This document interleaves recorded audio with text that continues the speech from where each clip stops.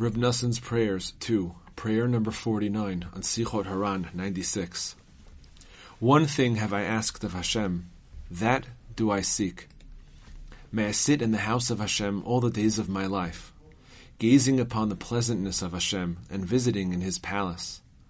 Master of the world, filled with compassion, have pity and mercy on me, save me and help me. Strengthen my heart so that from now on I will start to accustom myself to be in the world to come. May I move and shift myself away from the desires and vanities of this world and accustom myself to do without eating, drinking, and marital relations as in the world to come, where there are no this worldly desires at all. My life has been worn out with grief. A great many of my years have passed and I have grown old. My passing days move onward continuously, and every day I come closer to the day of my death. And everyone must go on this path, on the way of all the earth. Help me begin to act in accordance with the customs of the place to which I am destined to go, without any doubt, whether sooner or later, whether I will live a little more or much more. Either way, everything will slip away like a passing shadow, and I must go there. In that place there are no desires or evil traits, none of the characteristics of this world, no false honor or prestige. That is the world of truth.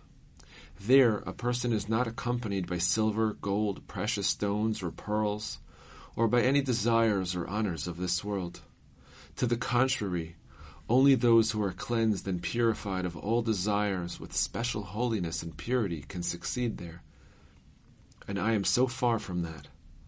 I have experienced what I have experienced, and I have done what I have done. Purify me at any rate from now on, so that I will begin to have true pity and compassion on myself. May I begin to prepare my steps for the world to come, to which I am destined to go without any doubt. Even if I were to live 1,000 years, that would not give me enough time to prepare provisions for that distant journey, even if during all of my days I had not incurred any blemishes.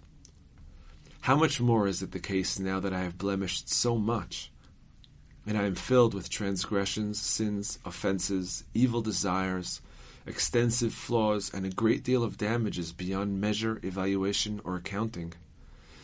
Have compassion on me. From now on, at any rate, may I truly begin to have compassion on myself. You who have compassion on me from heaven, help me and save me at every hour and minute, so that I will no longer return to my foolishness. Instead, from now on, may I begin to accustom myself to be in the world to come, to accustom myself to do without eating, drinking, marital relations, or other desires. Hearken to the good in my prayers. In your vast compassion, have pity on me. Arouse your compassion for me, a person as blemished, maimed, and corrupt as I am, with a broken and crushed heart, a base person, despised in people's eyes. Recall, do not forget, all of my outcries, clamors, sighs, prayers, pleas, and requests, of which not even a single word is lost, heaven forbid, that I have expressed before you who test the heart and kidneys. Although these prayers are adulterated with a great deal of worthless material, you look at the little bit of good, at the good points within them. You look at a number of true words and good points in them, which have in truth aroused your compassion for me a number of times, and because of which you have helped me extensively.